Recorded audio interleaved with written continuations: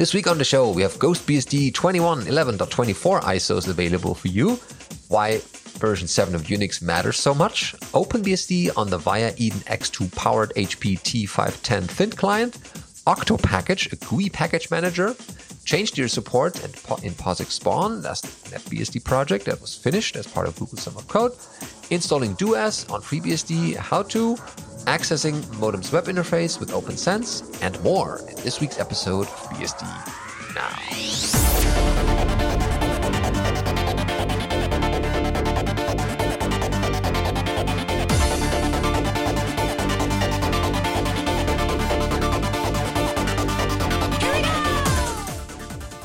BSD Now, episode 433, GhostBSD of Christmas. Recorded on the 1st of December 2021. This episode of BSD Now is brought to you by Tarsnap. Go to tarsnap.com/BSDNow for the online backup for the truly paranoids. And if you want to support this show, go to our Patreon page, patreon.com/BSDNow, for various packages. Maybe you don't like the advertisings in here or other things. Maybe you want to drop $1 in our tip jar. Then check out what we have there for you. Hello, I'm your host, Benedikt Reuschling. And I'm Alan Jude. Welcome. We have headlines in a BSD episode every week, and this is no different. Starting off with GhostBSD 21.11.24, the ISO is available now. And that reads as news by Eric BSD, the posting. This new ISO contains kernel, operating system, and software updates. In addition, he added a new command line software called GhostBSD-version that gives you the GhostBSD version, FreeBSD version, kernel version, and operating system version. And at the date of this release, which is 26th of November, if you run GhostBSD-version or GhostBSD-version-V for verbose, it should output 21.11.24. This version number will be incremented by the date of new packages built on packages every update performed. The ISO version is now following the last package's build version instead of an ISO's build date in the hope of removing the confusion about ISO versions. Okay, and there's a screenshot of the man page for GhostBSD-version. And what else is there? There's a list of features. They added a version file in the package repo, added etc-version with GhostBSD build from the version file in the package repos. They added also a feature in Update Manager to update etc version, and create the mentioned GhostBSD version.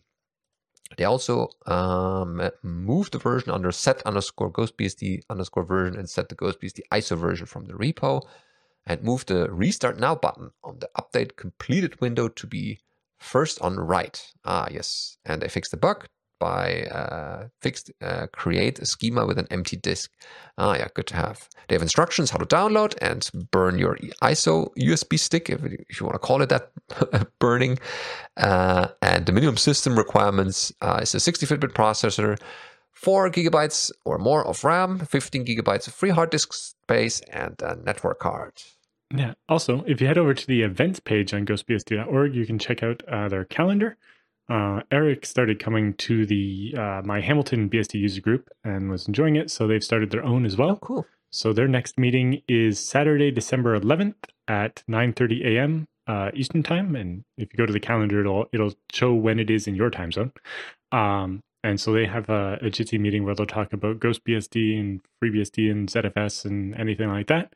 And cool way to hang out, and a time that might be a lot more conducive to people in Europe. And then they also have the Hamilton BSD user group on their calendar because they've been coming to that, and that's in the evenings on the second Tuesday of each month. Okay. Yeah, check out the user groups. You might find interesting topics there, or just the people, what they talk about.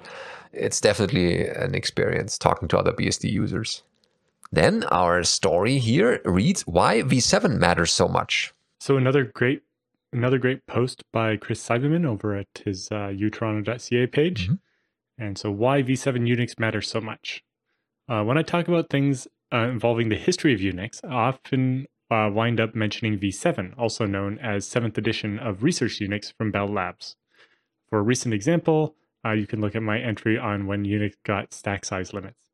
If you're relatively new to the history of Unix, you might wonder why V7 keeps coming up so often. There are a number of reasons that V7 matters so much, in the history of Unix and what we think of as Unix and the Unix way of doing things. Unix and C were originally created and developed in the Bell Labs Computer Science Research Center, or CSRC, by various well-known people like Ken Thompson and Dennis Ritchie. The group's release of V7 was a pivotal moment in the history of Unix, as it was both widely publicized and relatively widely distributed. This led to a number of effects, both practical and of perceptions. First, V7 is effectively the common ancestor of various strains of Unix since then. It's not quite true of things like the Programmer's Workbench, but close enough. And both BSD Unix and AT&T Unix, System 3 and System 5, branched off from that V7 research Unix. So things in V7 were generally inherited by both of them, while things introduced after V7 in some Unix line had to make their way either back and forth or didn't always make the trip at all. This tends to be why I go back to V7 and often no further to see when something was introduced and if it was originally common to BSD Unix and System 3 or System 5. Second, V7 was where a lot of things that we think of as the way Unix and C were, the way they are, were actually originally established. V7 is where we got the Bourne shell and a relatively modern dialect of C with things like standard I/O. Both the V6 shell and C were somewhat different at the point, and you couldn't necessarily compile a V6 program even with 1980s C compilers. Never mind more modern ones. In fact, a lot of Unix comes from V7, and it's probably the oldest research Unix that would feel normal and familiar to Unix users of today. If you go any older, things get really strange. The Wikipedia page on Research Unix has a useful summary of what changed in that version. V7 was also the most widely publicized version of Unix up until the point, and probably for a significant while after that. The Bell Labs Technical Journal published a lot of Unix papers in July and August of 1978. For example, that was before V7 was released later in January of 79. But the papers were about what was in the process of becoming V7. The V7 documentation was made into 2 volumes, officially published things in the early 80s that you could buy in bookstores. Well, probably only university and technical bookstores, but you get the idea. Which made it possible for people in general to be thoroughly exposed to the detailed Unix things that were in V7, and also C. This spread the idea and influence of Unix and C even to people who had never actually used V7. As a parenthetical, he says, I would like to say that V7 was also widely distributed to universities and to some extent elsewhere, and was thus where people started actually getting exposed to Unix. But in practice, I don't think that was the case. V7 had a relatively narrow time window of only a few years before it was supplanted at universities by BSD Unix, partly because BSD ran on much more powerful and capable DEC VAX machines. A somewhat less pleasant reason to come back to V7 is that it was the last significant Unix release from Bell Labs Research Center. To quite a lot of people, this makes V7 the last pure Unix, the one that expresses the intentions of the creators of Unix. All other Unixes since then, like BSD, System 5, and even Linux, are in some sense contaminated by outsiders who did not fully understand the Unix philosophy. Both BSD and System 3/5 added and changed things which people find objectionable and non-Unixy, so ignoring these as not in V7 and not the original intention of Unix is sometimes seen as convenient, even if in practice, very few people would use that pure Unix that they're talking about. The corollary is that if something was in V7, you can argue that it's probably pretty close to what the creators of Unix thought it should be like. This causes people to look at V7 in some sense to see Unix in its pure form before it was contaminated by later people and concerns and so on. And it says, P.S. Even if V7 didn't last very long at many universities, my impression is that it often was what got Unix started at that university. People might not have been quite as enthused about buying VAXs and using BSD Unix if they didn't have experience with V7 before that, or heard from people who had. Could very well be, yeah.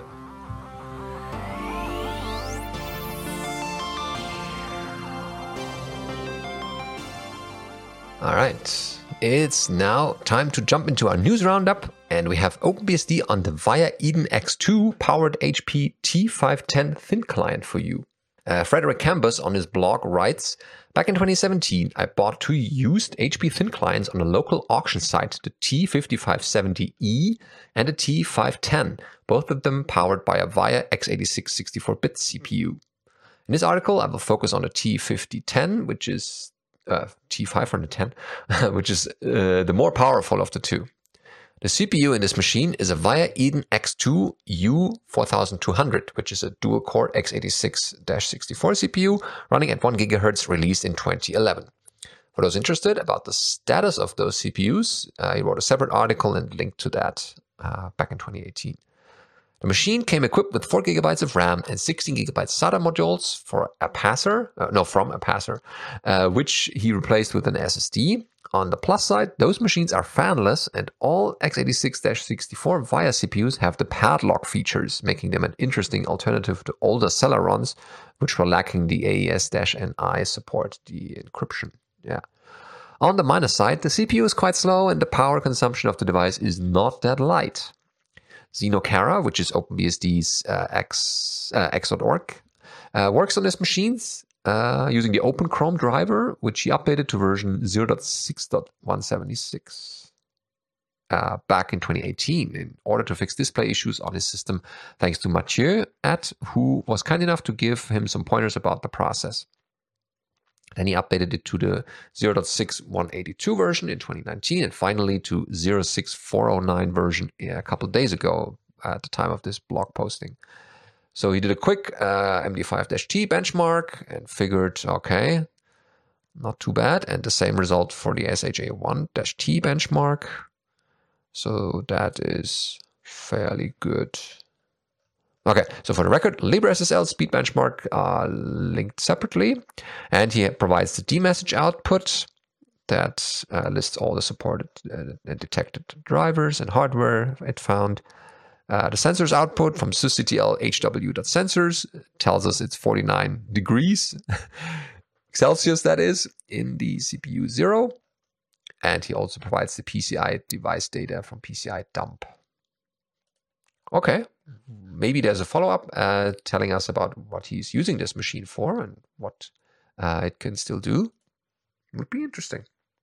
Then we have a new package manager for the GUI free fans out there called OctoPackage for FreeBSD, that is. Interesting, yeah. So if you're looking for a GUI package manager on FreeBSD, what options do you have if managing packages using the terminal is not your thing?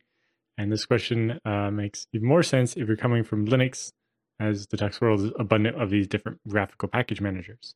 So introducing OctoPackage, a fast, simple, and reliable front-end GUI package manager for FreeBSD that provides a similar experience to Synaptic on some Linux systems. Though most FreeBSD users prefer the good old terminal to manage packages in FreeBSD, probably end there sooner or later. Having a graphical manager can be quite nice.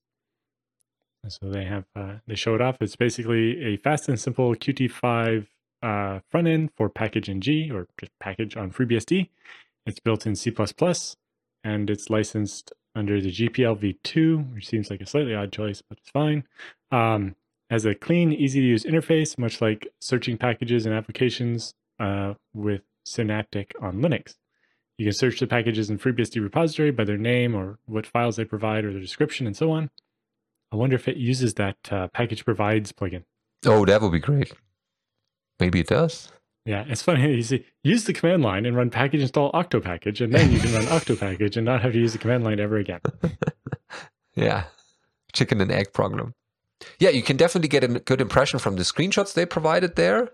And yeah, it seems like straightforward enough to do everything from installing packages, removing packages, to updating them. And they also have a couple of shortcuts there if you move the mouse not too much and can still work with the keyboard. So there's a couple of handy shortcuts there for you. Pretty good.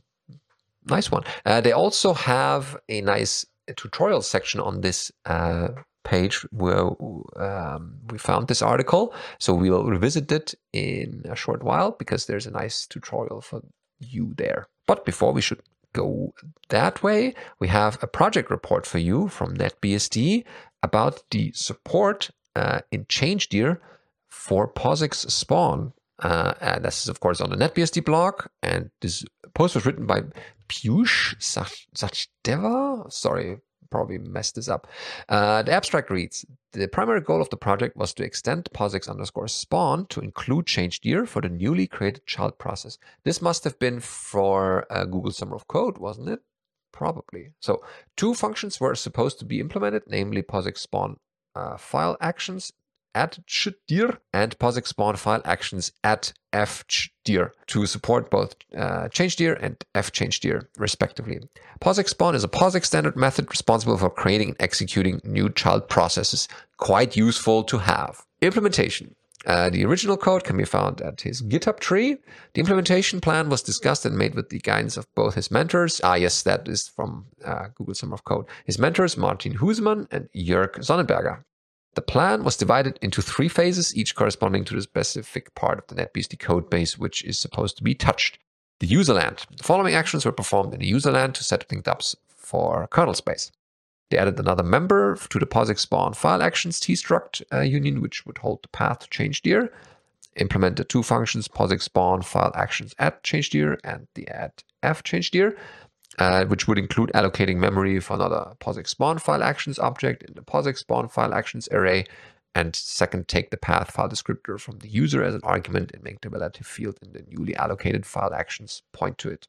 Then there's a couple things needed to be done in the kernel space. It's kind of difficult to explain by not looking at the code and what changes were made in the source code there. But the testing and documentation section has a couple of 10 new test cases listed that have been added, because when you're writing new code, you should also test it properly. And there were also 3 utility functions added to aid in testing. Out of the 3, 1 new function was written and 2 existing functions, file size and empty out file, were used. To make sure that the 2 existing functions were shared between both of the files, a new header and C file was created. Okay, very good. The 10 test cases cover the following scenarios. Absolute path test for both ChangeDir and fChangeDir. Relative path test, same for both. Trying to open a file instead of a directory. Invalid path / file descriptor. Trying to open a directory without access permissions to ChangeDir. And opening a closed file descriptor for fChangeDir. The first 8 tests had a lot of repetitive code. Therefore, at the time of integration, another function was created like spawn_ChangeDir. This function included a huge chunk of the common code, and it did all the heavy lifting for those first 8 test cases. Documentation. Yes, there is documentation. In this matter, a complete man page is written, nice, which explains both POSIX spawn file actions at chdir and the same for at fchdir, kind of a tongue twister there, in great detail. The content of the manual page is taken from the POSIX documentation provided to us by Robert Eltz.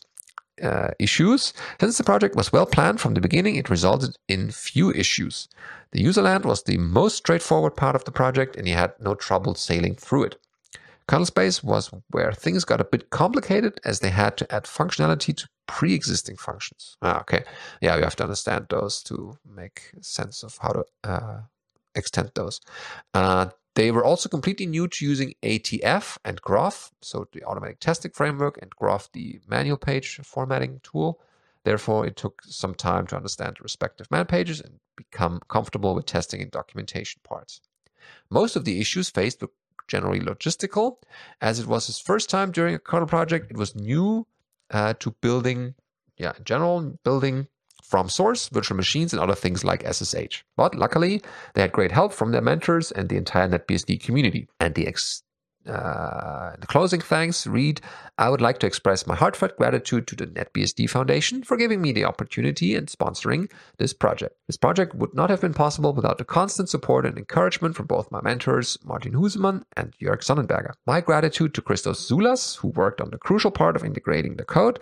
A special mention to all the other esteemed NetBSD developers who have helped me navigate through the thick and thin of this project and have answered even my most trivial questions. Hey, that sounds like a great project and a successful one. Very good. Now we jump back to the how-to I already mentioned over at the website we were just at, and they have a nice tutorial section where you can maybe find something that you didn't know before. And this one we picked is how to install DoAS in FreeBSD 13 with examples. Yeah, and so it shows, switching to the root user and running package install DoAS, which is pretty straightforward, but also configuring it, seeing who's in the wheel group now, adding more users to the wheel group, setting up the DoAS file with, whether you're allowed to keep your environment or if you have a password or not, and what you're allowed to do with the different commands. Mm-hmm.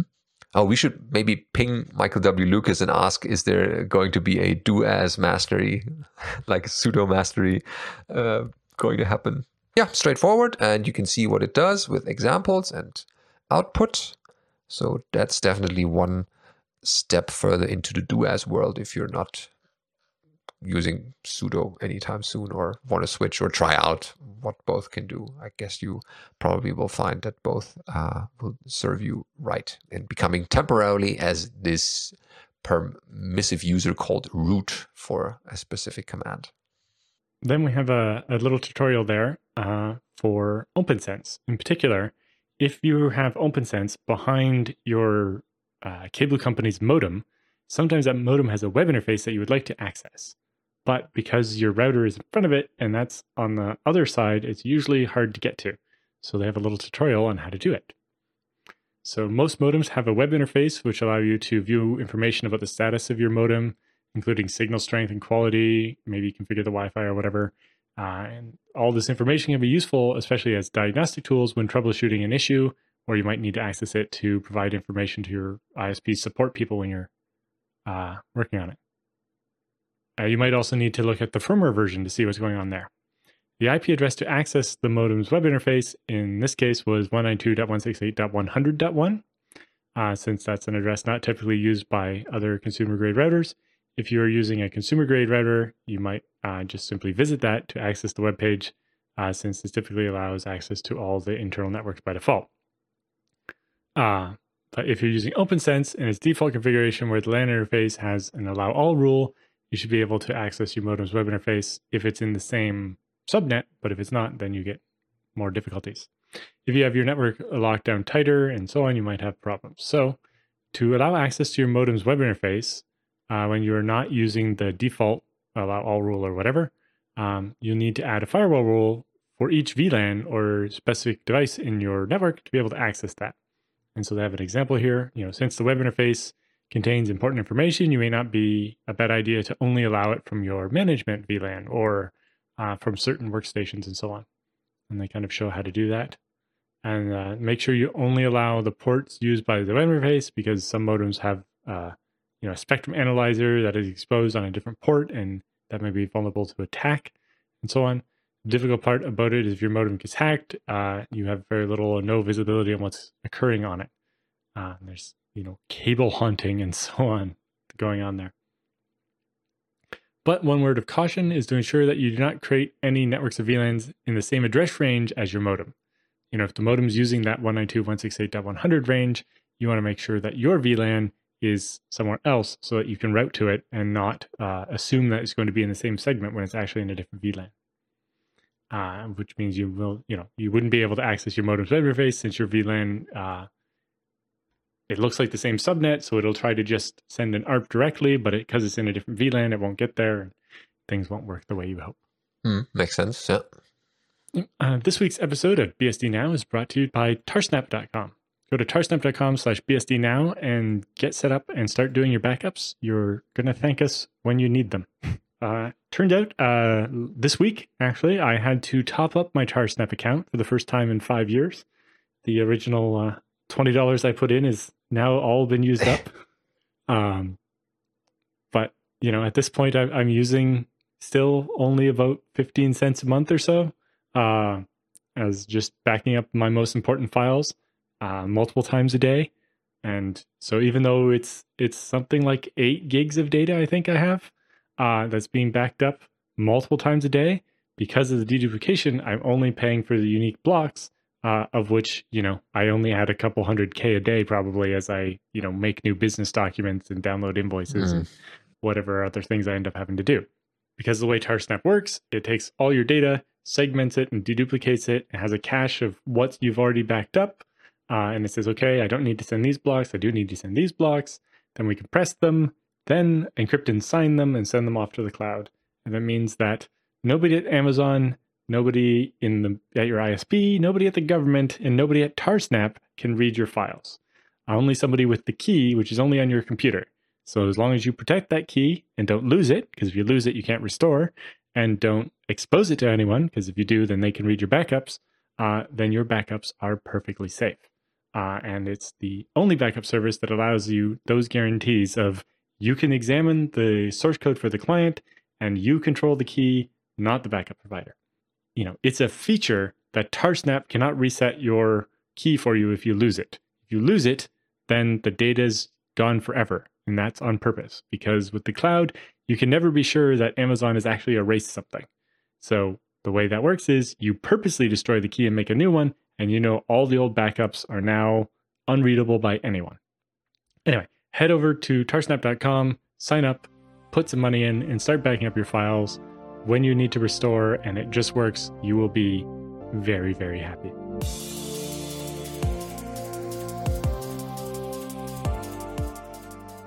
Yep, so feedback and questions for this episode.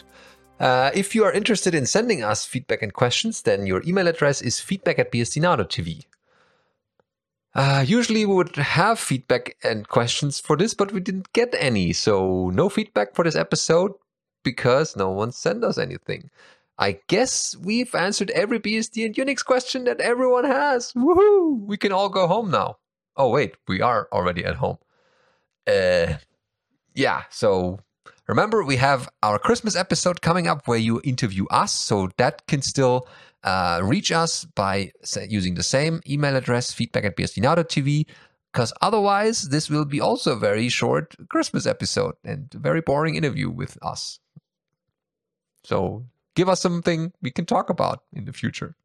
Yeah, you can send in your questions, and they can just be questions for us or even just feedback, A couple weeks ago, you talked about this. You should have also mentioned this. Or, hey, what about this? And all kinds of things like that. And, also looking for your ideas for Patreon perks. Now that we have Patreon set up, which I know a bunch of you requested, if you have an idea for a cool perk that you think a bunch of people will be interested in, do let us know. Yep. Don't be shy. We talk about project ideas, anything that you find interesting. Maybe other people who are listening as well find that also interesting, and you can, team up this way, or anything about open source contributing. There's plenty of topics we could talk about. Maybe not about gardening. Yeah, actually, I was just thinking, we're having a discussion in FreeBSD about, the FreeBSD Foundation is looking for project ideas for next year. Yes. What kind of things would people like to see? And one of them that I've been talking to some people about since EuroBSDCon is the ability to create a jail as a non-root user. Most likely you'd only be able to use the jail as your user. So you'd basically be able to create a jail and say run Firefox in it, but you wouldn't be able to do anything as root in that jail because you're not root. That's so a you feature, can't have that actually. root jail. And so on. But, what kind of use cases would you have for jails that aren't that are more locked down and can only do stuff as the one regular user, and you can't change to any other user in it, and other interesting things like that. Mm. Yeah, so these are perfect items you could send us, and we'll be happy to discuss them here at a wider audience. So yeah, I think we don't have much more for you, and we'll be signing off a bit earlier today, but we'll be back with another episode next week as usual.